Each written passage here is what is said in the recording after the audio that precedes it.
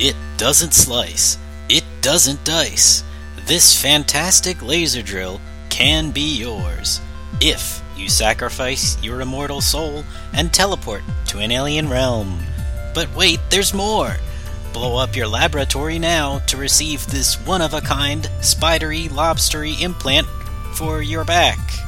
And I'll even throw in a full set of over 20 guns. Our creepy and giant biomechanical heads are waiting for your call for the wonderful Axiom Verge selection tonight on the Commune Podcast.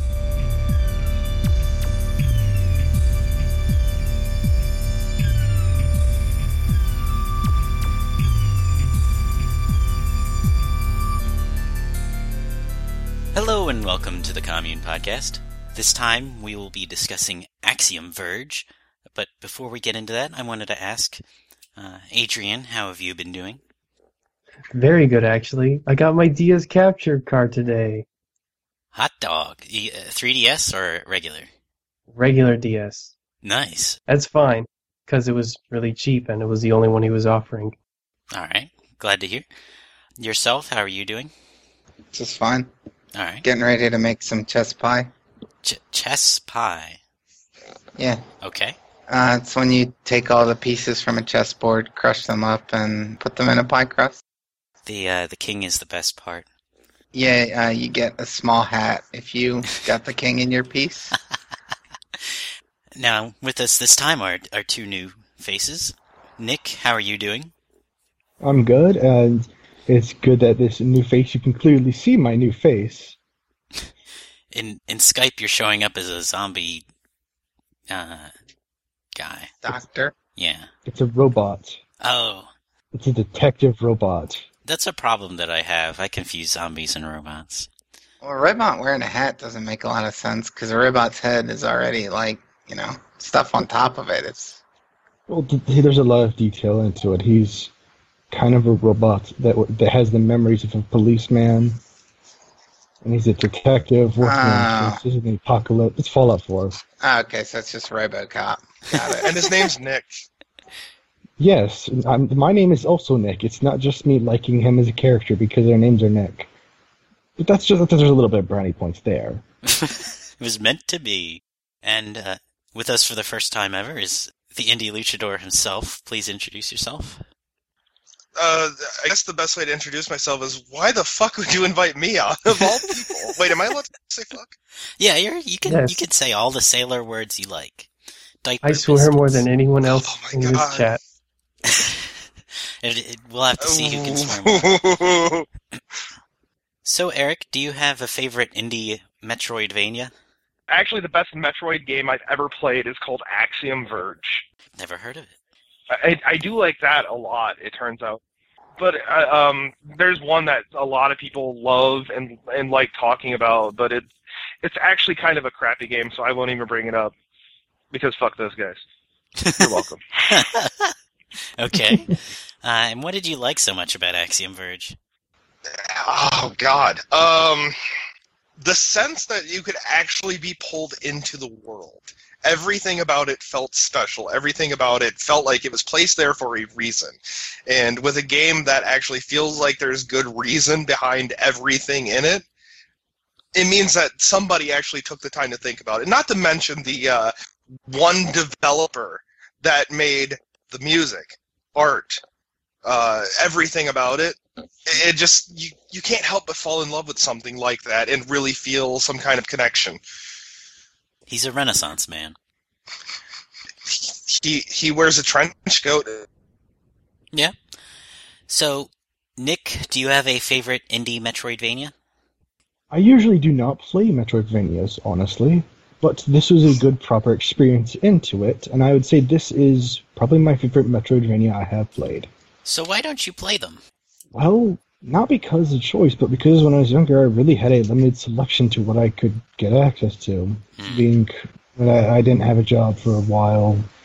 And so, this was a really good introduction to it for me, as well as, I would say it's about, with looking at Castlevania and Metroid, this was much more of a Metroid than a Vania. Sure, I could see that. Yeah. I'd love to talk about the term Metroidvania. I know we have our misgivings about the term, but can we set them aside? And yourself, do you have a favorite Metroidvania? What's one that I've played? Oh, wait, is it? You didn't say indie that time. I meant to say... It's supposed to be indie, yeah, right? Because you're supposed to say La Mulana. Yeah, I know. La Mulana was the one I was going to say, so... It's indie, right? It's also not a Metroidvania in any sense of the word. It's just a regular adventure platformer. But without getting into that, what I like about La Mulana so much is that, well, first of all, there's a heavy emphasis on sort of survival-based excursion. So you always start from the same point. And so you constantly are trying to get deeper and deeper, essentially, into this temple.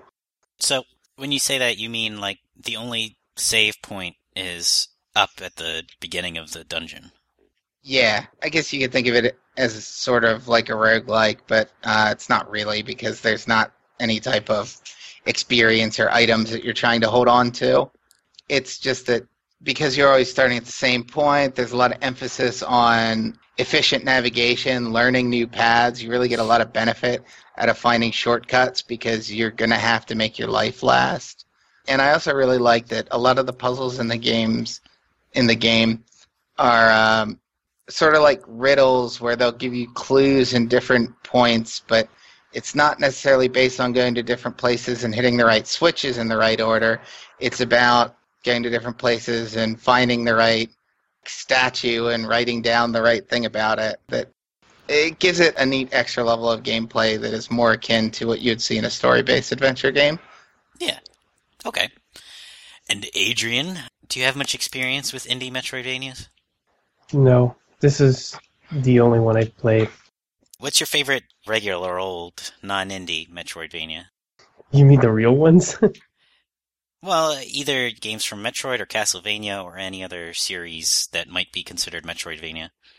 I haven't played the Castlevania ones, so to me it's a toss-up. It's a toss-up between Fusion and Super. Okay, sounds good.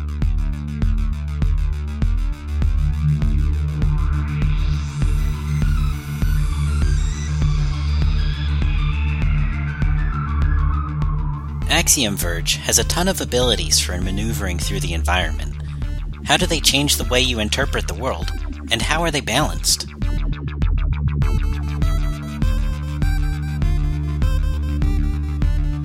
So this time, I wanted to talk about the item arsenal in Axiom Verge. Because it is a quote-unquote Metroidvania, a big part of Axiom Verge is all the different items you can get, and there's quite a wide array. So I wanted to get a good idea of how they all fit together. So, Adrian, what is your favorite ability? And by ability, I mean something that occupies one of your buttons that is not the shoot button. I think the little drone thing I actually think is probably the coolest. Okay. How unique is the drone from the rest of your abilities? For one, it's the one thing that probably sets it the most apart from Metroid. A lot of things in it, you'll find similar. Like the grapple beam is like straight out of Super Metroid. I think the game does a good job of staying away from Metroid's design space, except for the grapple beam. Yeah. But the one I think that really is the most unique is probably the drone. I mean, stuff like the phase walk is a bit more limited in use. I call it the phase walk, but it's the one where you just double tap and move through one block wall. That's all it is. But the little drone that you shoot is a good counterpart to the morph ball, but the best part is how you're able to shoot into high off areas that you can't reach. So in some ways it's almost like a way to extend your jump and be able to go to places you couldn't reach, minus all the abilities you would have as Trace. You don't just drop the drone where you are, you can launch it to someplace. Yeah, and that opens a lot of neat tricks that you can use with it so you can find secrets, and I found a lot of them using that drone. So that's what I really like about it. It's also good for scouting ahead and killing enemies, especially some of those bullshit zombies that just pop out of the ground.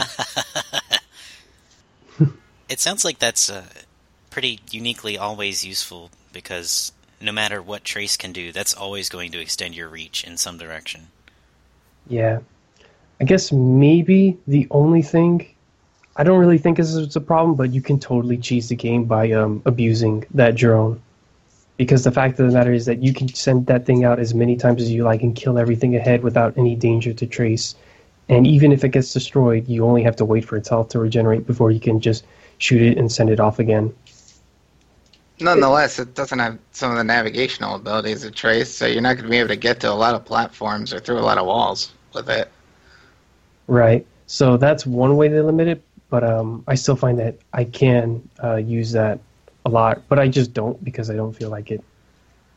If I am in a hard place, I'll do it maybe once to learn it. Mm-hmm. I could do it all the time if I wanted, but honestly, it just slows the game down so much. Yeah, it's not really fun to play as, so why would I want to use it? So, Adrian, let me ask, how often do you use the drone? I use it a lot, actually. Anytime there's a high-to-reach place that I can't reach with the standard high jump, or even with the grappling, or because there's no ceiling, I have nothing to grapple from, I shoot the drone into those high-off alcoves. A lot of times there's usually nothing there, but it's still useful for things like that. And also, whenever things get hard, like there's a bunch of enemies crowding around me, because, and this is actually one of the minor issues I have with the game, is some of those tracking enemies, especially those big hopping ones or some of the flying ones, have a tendency to kind of like get stuck on you. So sometimes I would just basically use an emergency and shoot out the drone, because when you do that, Trace protects himself with a little shield, and then I can have the drone go off and kill them until it dies and then make a getaway if I need to, if too many enemies are crowding around me. So that's another useful, maybe questionable technique with the drone that I take advantage of. And also just for scouting ahead in case, especially in that sky area where there's all the boulders and the little motorcycle dudes, that I love to have them run off the cliffs by using the drone to bait them. That too. Yeah, so I use it a lot. It's very useful. The drone has applications both in trying to find where to go and in trying to blow shit up. Yeah, both offense and navigation. Yeah, I think the drone highlights one of the ways in which the game is more like Metroid. Metroid being an adventure platformer that's particularly concerned with exploration, because Adrian's described a lot of ways that you can use the drone to survive combat or to clear a path for you. And a very similar ability to the drone from another similar game to Metroid is in Blaster Master. You can leave your tank and walk around as a little guy. And sometimes that's useful for getting in areas you couldn't get to in the tank. But it's fairly similar to the drone. The big difference being that when you die in that form, you still lose a life. So because of that, Blaster Master feels a lot more concerned with being careful in all aspects of the action, whereas Axiom Verge, it doesn't matter if the drone dies, because Axiom Verge is concerned with forcing you to use the drone to explore, and you don't need to worry about the action and play it safe. Right. Form fits function there, because you treat the drone more as a scout, because Trace is the actual important thing. Yeah, exactly. It matches up a lot better. Drone's disposable. Right. I mean, you do see the little red health thing scatter when the drone dies and return to Trace. So I guess if you wanted some balancing measure, you could make it take a portion of his health that he sends off to survey with. Well, but, I don't think you need know. a balancing measure. I think Axiom Verge doesn't need to or want to balance it in that way, and that whether or not it's a conscious decision, it at least befits the drone not to have health, because the game wants you to explore with it. It wants you to be free to do whatever you want with it. And Eric, you were about to say something?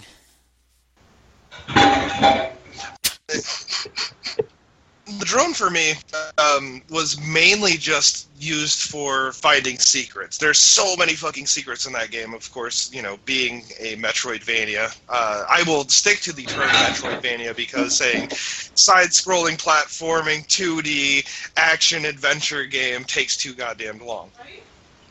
So I'm sticking with Metroidvania on this one, and it's a game where you use the drone mainly just to find all of the secrets that are involved. You find all sorts of different shit. Like, you have guns that you normally wouldn't find because of said drone. Or the drone can be used also to cheese the game, as was just talked about recently. Hence why I love drone. I think it's a cool thing, but at the same point in time, it's not going to deliver pizzas to me in a couple of years. If I may speak about something an experience I had with the drone, Yeah. I accidentally used it and managed to actually discover more of the map before I was supposed to be able to get there. This was... There you go. I found the big room that can bring you from one side of the map all the way the map to the other. Oh, yeah. Yeah, I did the same thing. I shot the drone in there, and I found an enemy that exploded, and it had this spraying gas which killed me. And then it went off and it killed the drone. Then it went out and found me somehow, and then Yeah, I couldn't escape it. It's those weird caterpillars with the bulbs on their back that shoots out like a swarm of purple flies. I don't know what it's doing. It was a But yeah, huge I did the surprise. same thing too. I shot the drone over there and found the transport area long before I was able to actually use it. Sounds like we all did that then. It's interesting that we all had the frame set in mind of exploration. Yeah, that we all got the same cue from the game to do that. How long has everybody been playing video games here? Oh, jeez. I don't know, 2 decades? Like a day or two. When I was born, I picked up a Game Boy. They like crush your hand because it was so When I small. was born. No, it fell on my face and it broke my nose, but I lived. Yeah. When I was born, I had a game controller in my hand, and my mother said, "Well, you're never going to amount to anything with these video games." And I said, "You're right, Mom." Right. Good That's ending. So you Then she beat me and then burnt me with her crack pipe. yeah. Anyways, I don't think the drone ever becomes replaced or useless. I'm about 7/10 through the game, so Yeah, I can confirm. that's all I got to say about that. So, Nick, do you have a favorite ability in Axiom Verge? I would say that the trench coat and the lab coat both are very favorites of mine, not because of their usefulness or how they can make you useful in battle. I thought it was a really good way that suddenly the world is how you view puzzles and places changed entirely. It really helped me get a better sense of, oh, that's how I get past this, and now I can explore in certain specific ways. But they were able to plan ahead to make so you need a lab coat specifically to get through this way, instead of being able to use this just through the... Could we just quickly explain what the lab coat and trench coat do? Yes, the trench coat allows you to, if you double tap against the wall, you will try to phase through it. It allows you to pass through block one width. However, the lab coat allows you to do this both in air and allows you to do it 2 blocks, I believe. Yeah. So it's a wall that otherwise looks unpassable. And eventually you get one that puts you through 3 blocks. Well, I suspected as much, but that's a spoiler. You're welcome. Also, the cake is a Cunt. lie in the end. Just to let you know. So, Nick, how often do you find yourself using the coat? Well, I try to explore explore areas often, but I really didn't get to use it. I didn't use it as much as I expected because I did try it on multiple walls to see if there was any secrets. Because really, there are some games that you'll go to the end of a wall, soon past it, and you'll find there's a whole other area behind here. Yeah. It really did help me look at the whole levels a whole different way, though, and I could appreciate that. Yeah, a good ability in one of these kind of games will get you to reinterpret the layout of the world. And it's interesting how you might take a wall for granted as a solid wall, and then suddenly this ability asks you to reinterpret what you're seeing. Mm-hmm. It is worth noting that there are points where something looks like it's a really thick, like maybe 6-block wide wall, but only the first tile, only the first column of blocks there is solid, and you can kind of phase into it even though it looks completely solid. Did you have any experiences with that? I did, but I cannot clearly remember them at this moment, but it was a very big surprise when it happens because sometimes you'll try to use it just to see, hey, is this a secret? And your exploration is rewarded. Yeah, you just need a sense of what looks fishy or suspicious, and you're not always right, I find. Yeah. Yeah. How much more useful is the trench coat than the lab coat? The trench coat is the one that lets you teleport in any direction, and the lab coat is the one where you can only teleport while you're standing. Okay. I found it much more useful as there was a puzzle a while back that was so certain I would be able to walk through. There was a wall that seemed like it'd be fine, but I could tell for some reason that there was a block that was just in the way. That either made me realize either way that it would be something that allows me to go for 2 blocks, one that allows me to go in the air into the teleport, or something that allows me to place blocks. Yeah, that's interesting. That based on the abilities you had already gotten, you were able to sort of see upcoming situations, and even though you didn't have the ability you needed, you still could tell that your old moveset was going to expand. So something I find interesting about the lab kit to start with, along the lines you were just talking about, and what Nick was saying about expanding the way you look at the world, is that it's not atypical in Metroid-type games, or even this game, for instance, to have some kind of block or door or indicator that there is going to be some ability that you're going to be able to interact with this thing. Like when you see a small path that Trace can't fit through, you can say, okay, well, at some point I'm going to get an ability where I can fit through this, and you can take note of that. So the lab coat, to start with, caught me a little off guard because 1-block walls are not something I necessarily looked at and said, oh, I'm going to be able to interact with this. It's something that just blows into the rest of the environment. So when I did get the lab coat, I was more encouraged to go back and explore because I didn't have that existing list in my head of like the 3 locations where I need this thing. I actually had to re-examine the entire environment. So I think that goes to what Nick was saying about it. It actually presents a change in your perspective versus something that's just, well, now I got the thing that can open red doors, so red doors are something I have to go check. That's not really exploration. Yeah. I have that same sentiment where the lab coat, its use is limited, but it was pretty effective at changing how you see things because it's not something you expect. It's not something that's actually done in Metroid. Like, think of other examples like those one-wall laser things that you usually use that for, that usually cut you off because touching them doesn't actually hurt you. You would think, oh, maybe I get a power-up that allows me to run through laser walls, or you get literally one of the guns that allows you to hit buttons through the walls because it's not obstructed by the tiles. So, yeah, much like you, I was also caught off guard by the lab coat.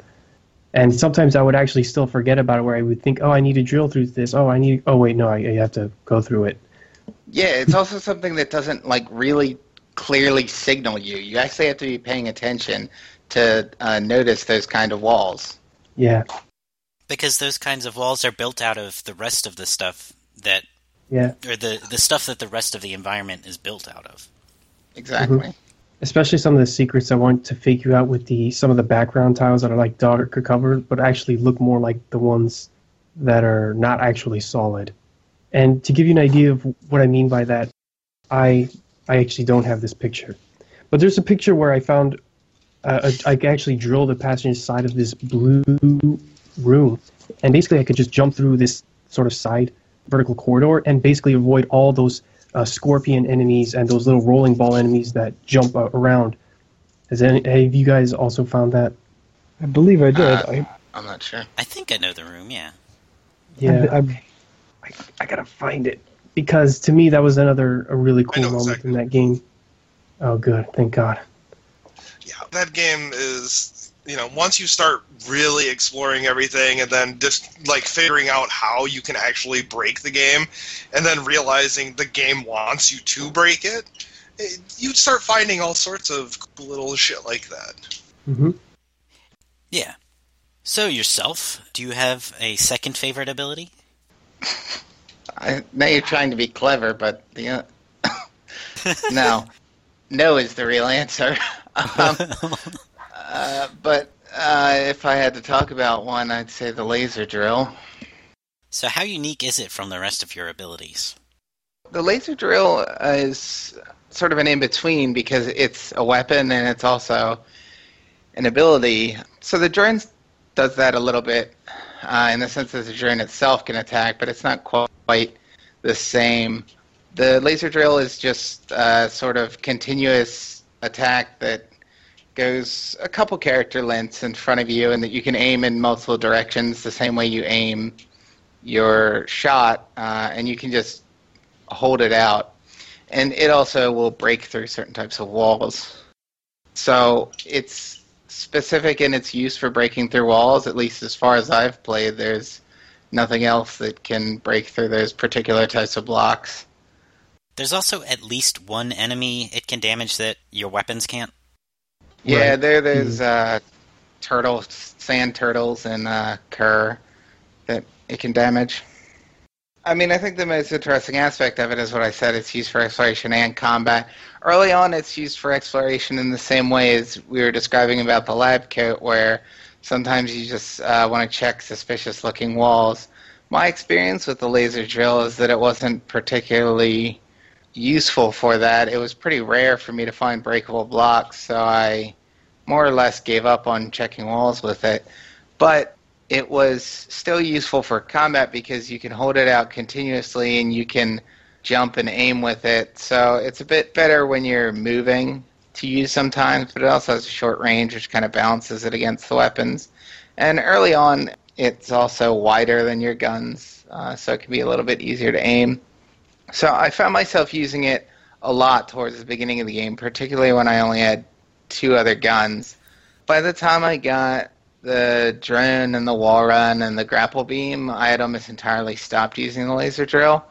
And the only times I ever broke it out were when there were walls that were clearly marked as being susceptible to it.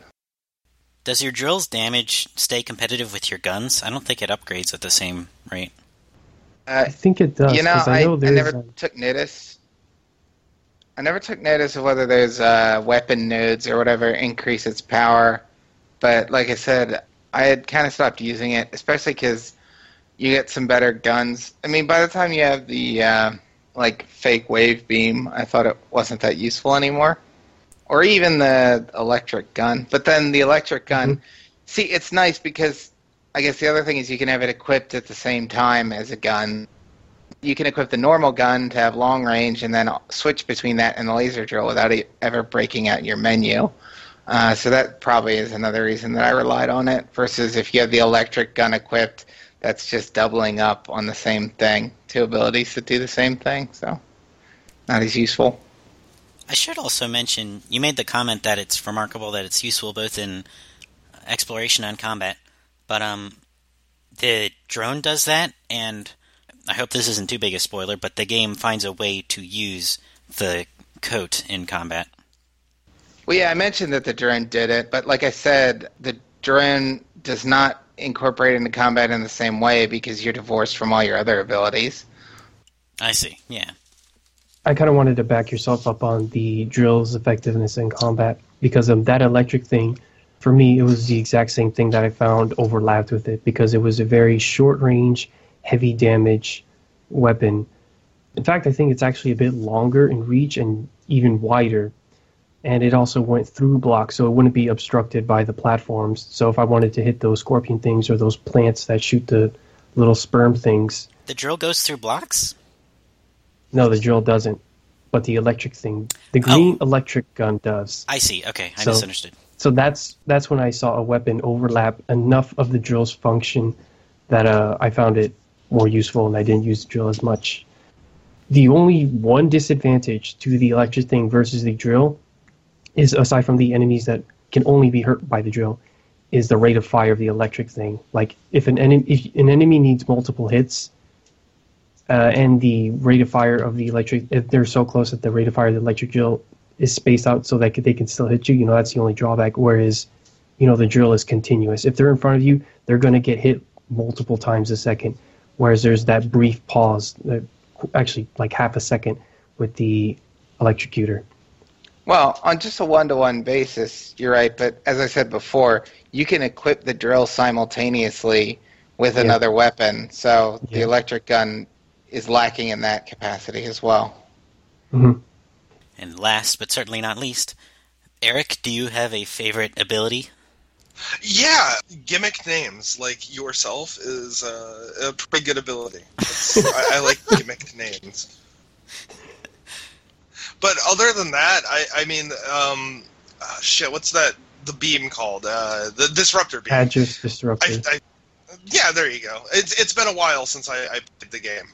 I played the living shit out of it, 100%ed it on the PlayStation 4, and haven't played it since because, you 100% something, you're done. Until somebody makes the Metroid mod for it on PC, I will play it again. But I loved that beam because it was one of those things where you come into the game, and I followed the game really closely. So I knew that, I wasn't actually seeing anything wrong. Nothing was actually glitched out in the game where something was actually broken. What I realized was there's something else going on here, and it's going to be up to me to figure out how to get through there. And figuring out that the disruptor, not beam, because that's the wrong thing to call it, I guess, that was the right way to go about figuring out how to get through secret walls. And as you're playing the game, after it's, pretty much over, you start holding down that beam to find secret areas. So that holding ended up being my way to find even more shit in the game after I had completed. I loved holding it down. I loved the fact that it changed what would happen with enemies when you used it on them. If I needed health, there were some enemies I could use it on, and instead of spawning out spores that could kill me, instead they spawned out health that could do the opposite of kill me, which turns out is healing. It's so nice to have something like that, because Axiom Verge can be a really tough game. It was the first game I ever streamed, and you would walk through it, I would walk through it, because I don't want to say you, because people will think I'm talking about yourself here.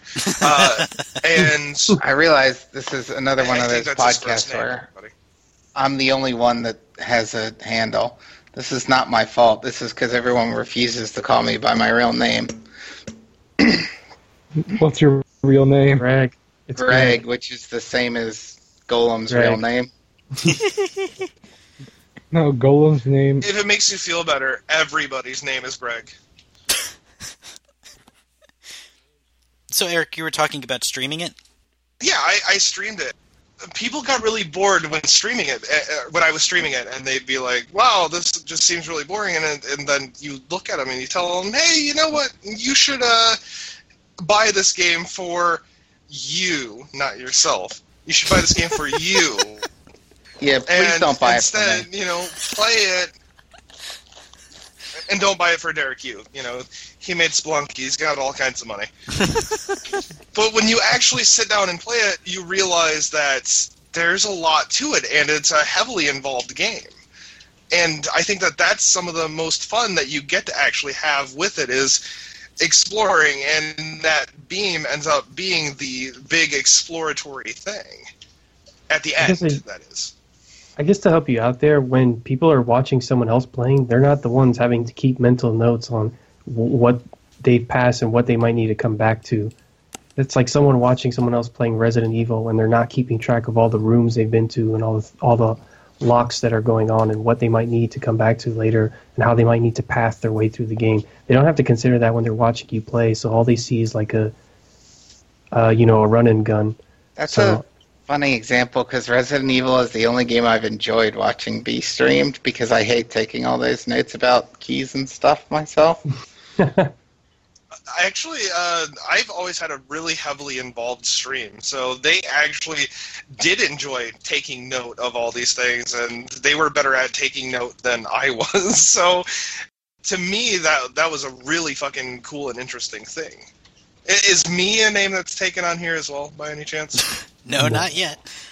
So, Eric, it sounds like a large part of the appeal with the Disruptor Beam was how it took graphics that look like they're glitching out, and now they're a puzzle element. Exactly. It added a whole new layer to the game. I wouldn't call it a puzzle. That's kind of one of the best things about indies, like having even more layers to what some people that are on the outside of indie games, consider to be a small time game. Like, it adds a whole new dynamic to it. So you get even more hours of gameplay, even if they're technically artificially put in hours. Glitching also comes up with the teleportation move, where Trace himself and some of the surrounding graphics look like they're flipping out before you pass through a wall. When you use the lab coat, you see those same weird little white funky symbols going on in the top right of the screen as when you're using the address disruptor. So one other thing about the It's a cool disruptor thing. It's just was that it has that same element of parallel use that the laser drill does, where you can just switch back and forth from it and your weapons really easily. So it was the kind of thing that because of that, used a lot more.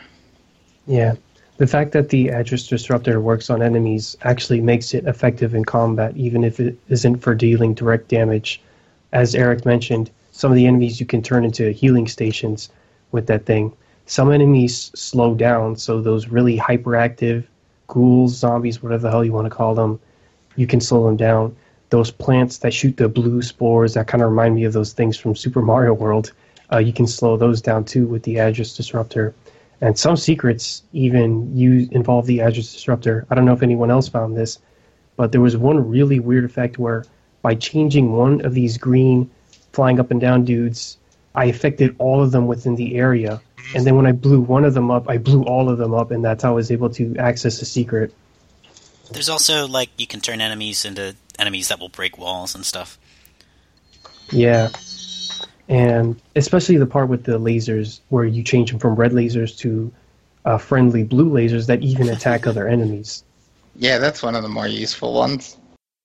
One ability that stuck out to me was the grapple beam, in that it pretty quickly becomes replaced by some of your other abilities, and it hits enemies, but it's not useful in combat in any way that I could tell. So the grapple beam seems like an outlier, and that is not very useful. It's also one of the ones that's just clearly borrowed from other games. I mean, not that grapple beam is such a unique idea that there's any one game it's most strongly associated with anymore, but it certainly comes across as less unique than the other ones we've described so far. Yeah, so first I want to just say that I actually do think the grapple beam is useful, but strictly for navigation. I've never used it really to hit enemies with, and that's mainly because it defaults to shooting diagonally up, which is something that I already have a ton of guns that outreach it for going in that direction, and it's not particularly powerful either. So I don't really use the grappling hook for hitting or stunning enemies or doing anything like that. But it's still good for, swinging around and reaching high places that the normal jump can't, and that you don't want to just send the drone off to, that, but you need to go there yourself. It's still good for that. All right. The one thing I do find... And in all fairness, it feels really good to grapple around. Actually, yeah, it has a nice sense of momentum, I guess. Oh, I was about to say it doesn't have momentum. No, it doesn't have momentum. It feels terrible. I found it to be so finicky because he launches off at a fixed angle, so one, that kind of throws me off. And the fact that he doesn't carry much momentum and he moves in a fixed arc. And there's another one. Oh, yeah, his sprite, offsets lower than when he initially launched, and that one really fucks me up. So where the trajectory doesn't even line up with where his sprite was at when he lets go of the grapple. So that one, what the hell? The other thing is the grapple itself actually has to physically move and attach to something, and I swear the grab box on that thing is smaller than it actually looks, because I played it back and looked at it clearly go through some of those tiles and just not grab it. So that was one thing that bugs me, because in the boss room, one of the boss rooms before you get it, where it's really huge and has all those pillars in the air, the one where you fight the giant scorpion, there's a door that comes from the ceiling that I think, I can just grapple across, but it's so hard to get through that. It's because it keeps going through some of the tiles. some of the finickier aspects of the grapple beam is the only thing I don't find useful. But the one thing I do have to commend it for so far is that it feels a lot more useful than it did in Super Metroid. And in fact, it doesn't even appear at all in Metroid Fusion. And that's because one major difference is that, unless Golan, don't you dare spoil this for me, there's no space jump. Oh, I thought you were going to say because there's no explicit blocks for it. There's no space jump. That's one major difference, and the fact that there's no space jump. So those high off areas, if you can't reach it with your high jump, your default high jump, then the grapple is the only other way you go, and that's when you look at the platform and see, okay, what can I grapple off of? And to me, that is something Axiom Verge does that Super Metroid actually doesn't do. All right.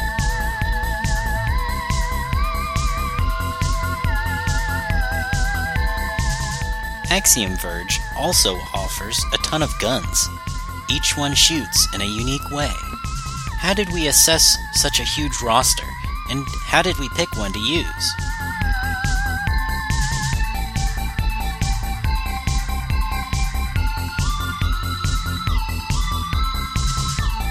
Eric, do you have a favorite gun? I don't know what my favorite gun would be from Axiom Verge, to be completely honest with you.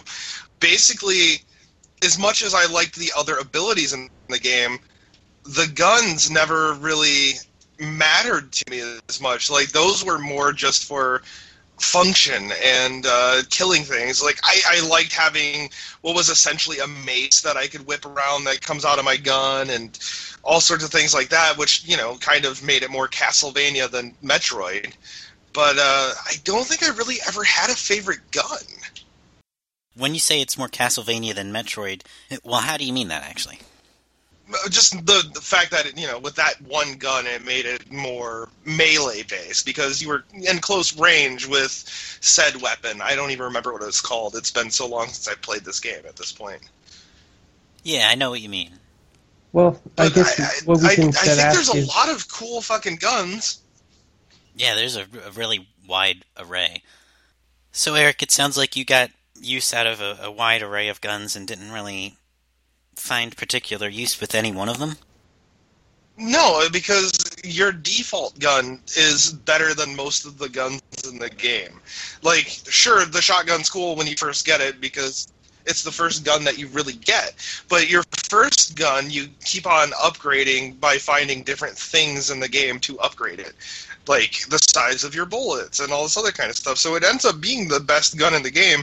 And all in all, it's an incredibly uninteresting gun, especially, you know, when you play a lot of action games or, you know, I played Axiom Verge, but I already had Enter the Gungeon, and I've also played Borderlands, and I've experienced much better, more interesting guns in video games. Axiom Verge's strong suit was not guns.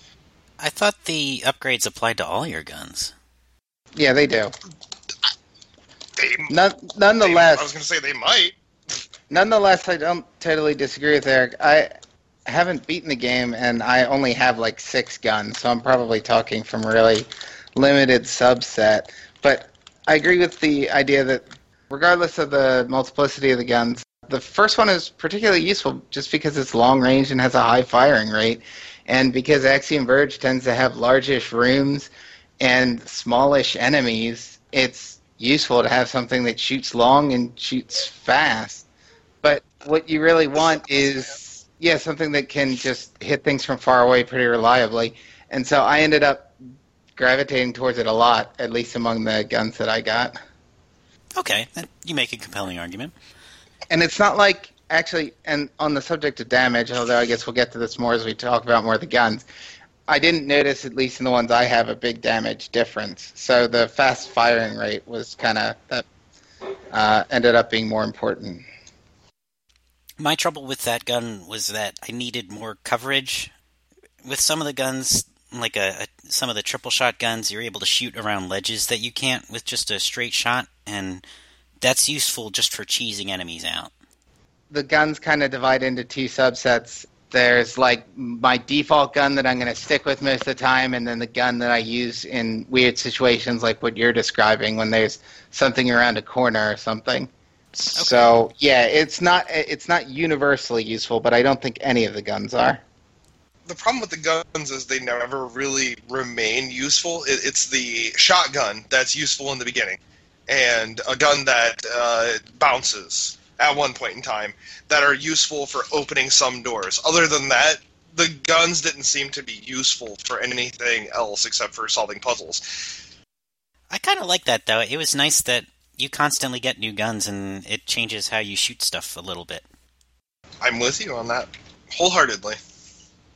All right, it's good to have your whole heart. Nick, did you have a favorite gun?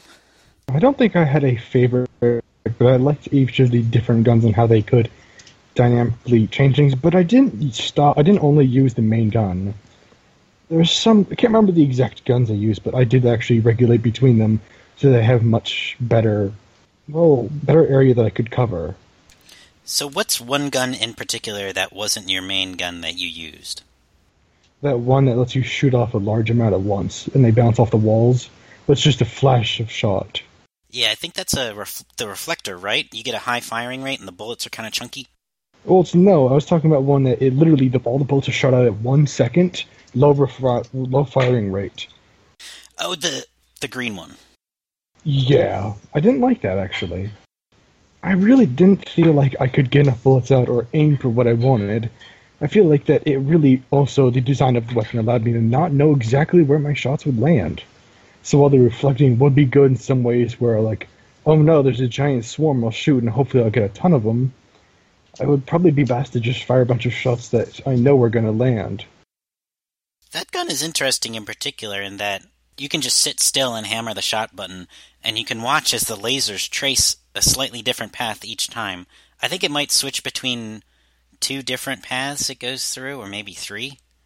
So when I used it, because of the weird and winding path those lasers take, you can hit some enemies from some pretty awkward places, but because they don't always trace the same path, you might have to go through a few shots before you actually hit the enemy.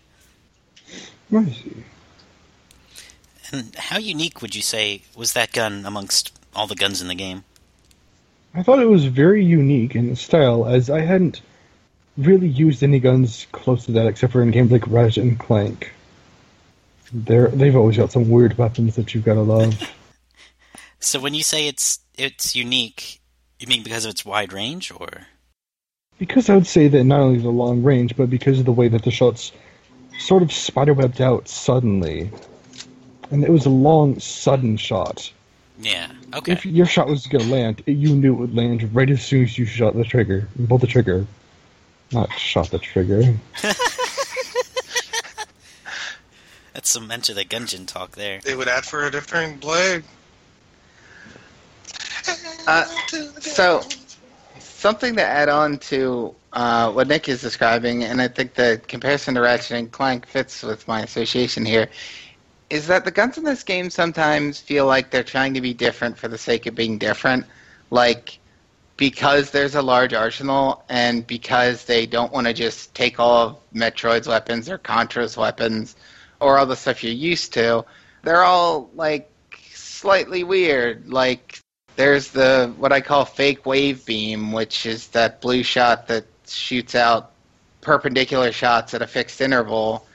And there's the, like, really short wave, or short range lightning gun. And the mine gun, or whatever, that purple one you get towards the beginning that you can detonate in midair. And they're, like, weird, and because they're a little bit weird, they always end up being, like, not quite useful. They're just, I feel like I always choose the weapon that's closest to what I need for a situation, but it's never quite one that actually matches with the situation. Like someone was describing earlier about using the lightning gun to try and shoot through surfaces to hit stuff. That just feels like the kind of manipulation that I'm not using the gun exactly in the way it was intended, but it's the best I can do. I don't think that's necessarily a bad or good thing. I just think it's the sense I get from the weapons, like that sense of being different for the sake of being different. I did want to add, not related to what you said, but Nick, the green laser thing is pretty unique, and the only other game I can think of with a similar laser spread is Darius 2, where by the end of the game, you have this huge laser spread, and some of them shoot diagonally behind you, and some of them splinter down and then to the right, and it gets some pretty wacky and weird coverage of the screen, much like the laser gun here. R-Type 3 has a reflecting laser that I find to be particularly annoying to use. The, shotgun on the third type? I can't remember which it's associated with. Okay. I can't remember with which it's associated, but it's not that crazy. It's not like it shoots out a million lasers. It just shoots out two. But having to use walls when you're moving a lot vertically makes reflection more difficult. Yeah, okay. Yourself, do you have a favorite gun?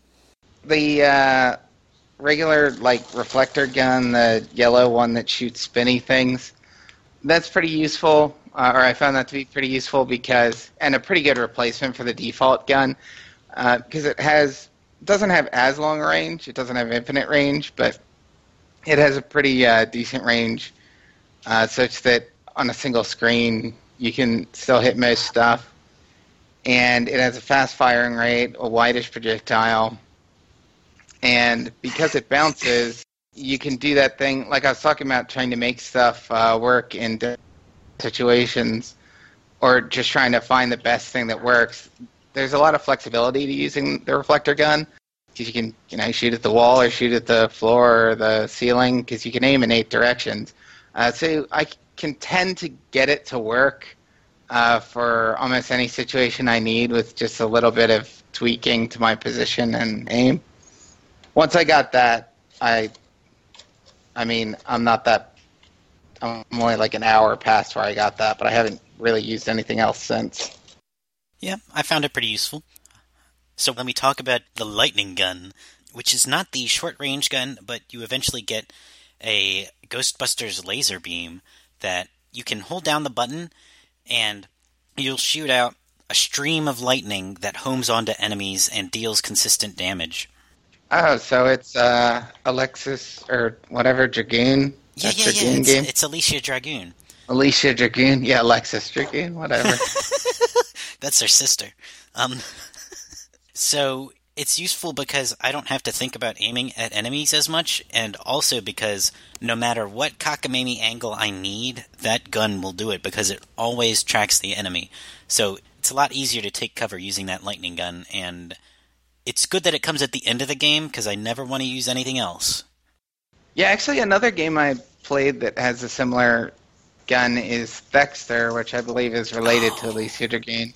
And it works really well, and I think Thexter is also like a maze-type game, and I think it generally works when you're when you're dealing with weird environments and stuff, because you still have to get close enough and get a line on an enemy to aim at them for the first time, so that still forces you to progress through enemies in order. You can't just run through the game holding the button, but then once you get your lock on, it allows you to focus on defense. So I don't know how exactly the same it is in Axiom Verge, but I thought it was cool there.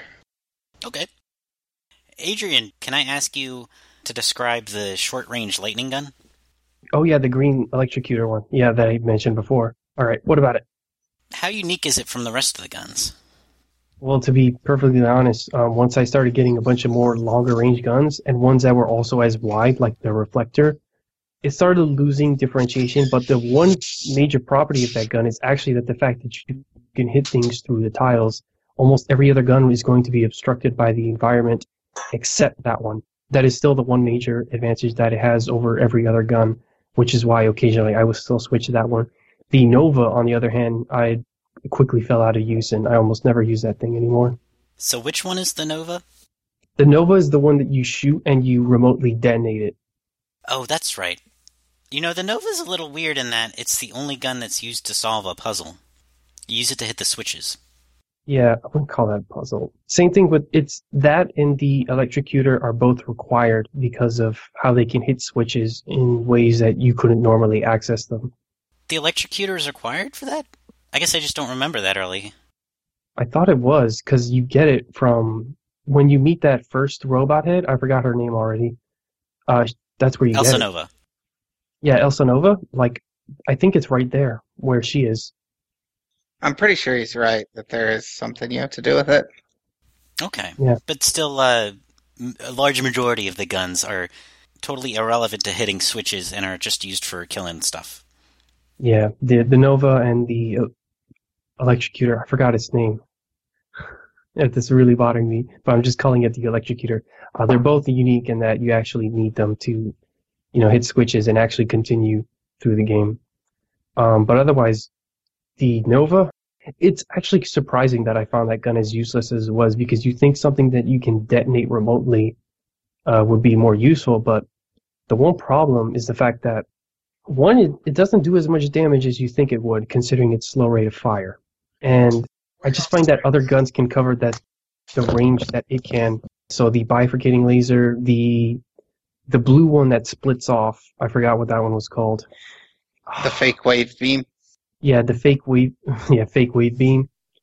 That one can also cover a similar range, not quite exact, but yeah, that's another gun that somewhat overlaps with it, which is why, again, I just never used it.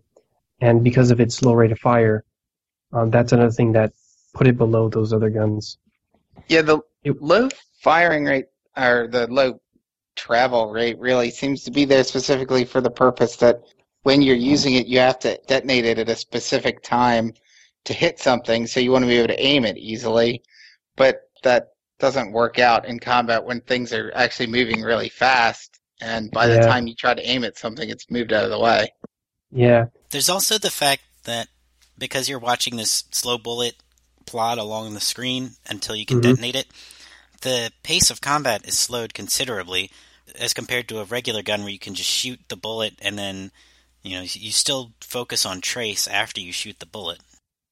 Yeah. The thing is that even the thing that you think is good for it, which is like picking off enemies from a safe distance so you don't have to deal with it, like say there's an enemy on top of a platform off to your right. If you shot straight up, you wouldn't hit it. So what it's able to do is it can travel up and then hit off a little to the right. So say like an upside down L, like that's the range the Nova can reach. But the thing is, like, I could just move a little bit to the left and then shoot diagonally upright with the bifurcator and still cover mostly that same range and hit that same enemy that I wanted to hit up there from a safe distance. Yeah. Okay. So that's a gun that pretty quickly becomes replaced or useless.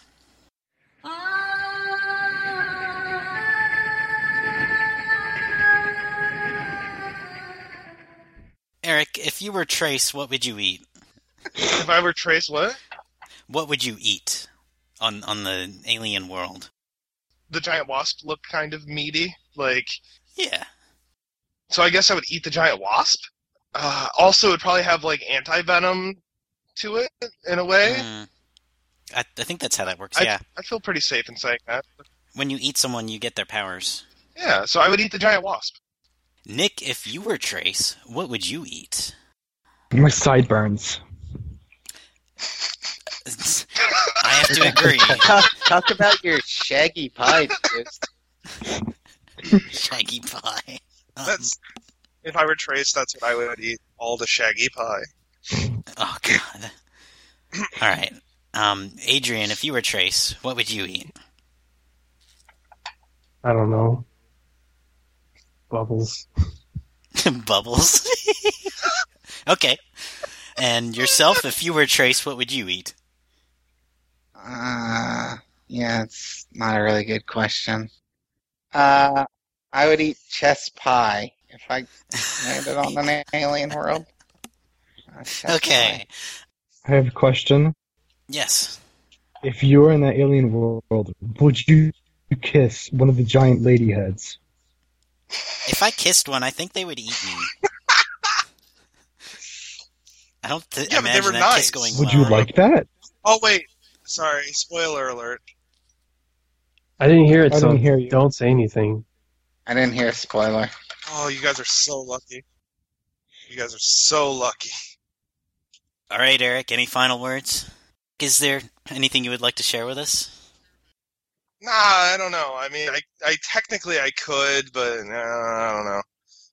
Like, part of me feels like I probably should, and then, it's one of those Well, Eric, things. let me ask, do you have a Twitter? I do have a Twitter. How'd you know? Can you share with us the handle? Oh, I can share with you anything that starts with hand. Yeah, it's at Indie Luchadors. You can find that at deathskidmarks.com is where you can really find that. See what I did there? Okay. It's pretty good, right? Yeah. But yeah, you can go to deathskidmarks.com. Go buy that game. Turns out it won a couple of different awards. Good Game is good, apparently. Also, check out Working Man Games for a game called Death State. Great game. All right, I'll have to take a look. Adrian, any final words? Axiom Verge is distinct enough from... does a lot to set itself apart from Metroid while still... I don't know how to say it. While still following its core design, I think, is a good way to put it. Okay. Nick, do you have any final words? I have a replica of one of the heads from the game. You want to see it? What?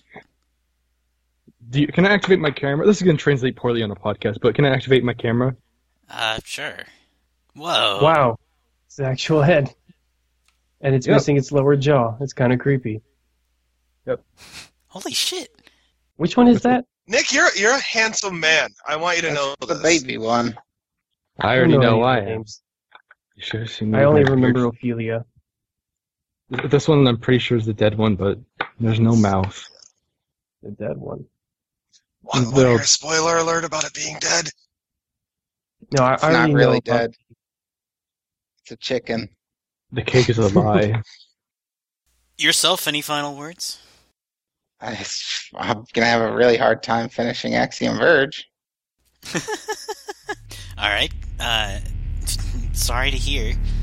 Thank you all for joining me.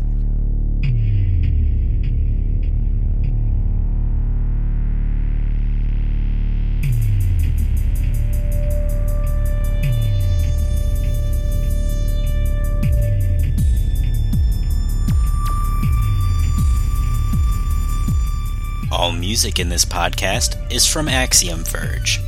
I'll leave you with this final thought. We talked about the usefulness of each item, but we didn't give much thought to how they complemented one another. Does the drone feel like it fits in the same game as the lab coat or the laser drill? Does it even matter how much items complement each other, so long as the levels are designed around them? Would a Metroid item like the speed booster or the screw attack work alongside Axiom Verge's items? Why or why not? If you have any comments or questions, please email vgcommune@gmail.com. Cognition for listeners of the Commune podcast can be described as a sub-algorithm whose behavior is to perceive properties of its parent algorithm. If you have perceived any algorithm as reality while enjoying the Commune podcast, please disengage immediately.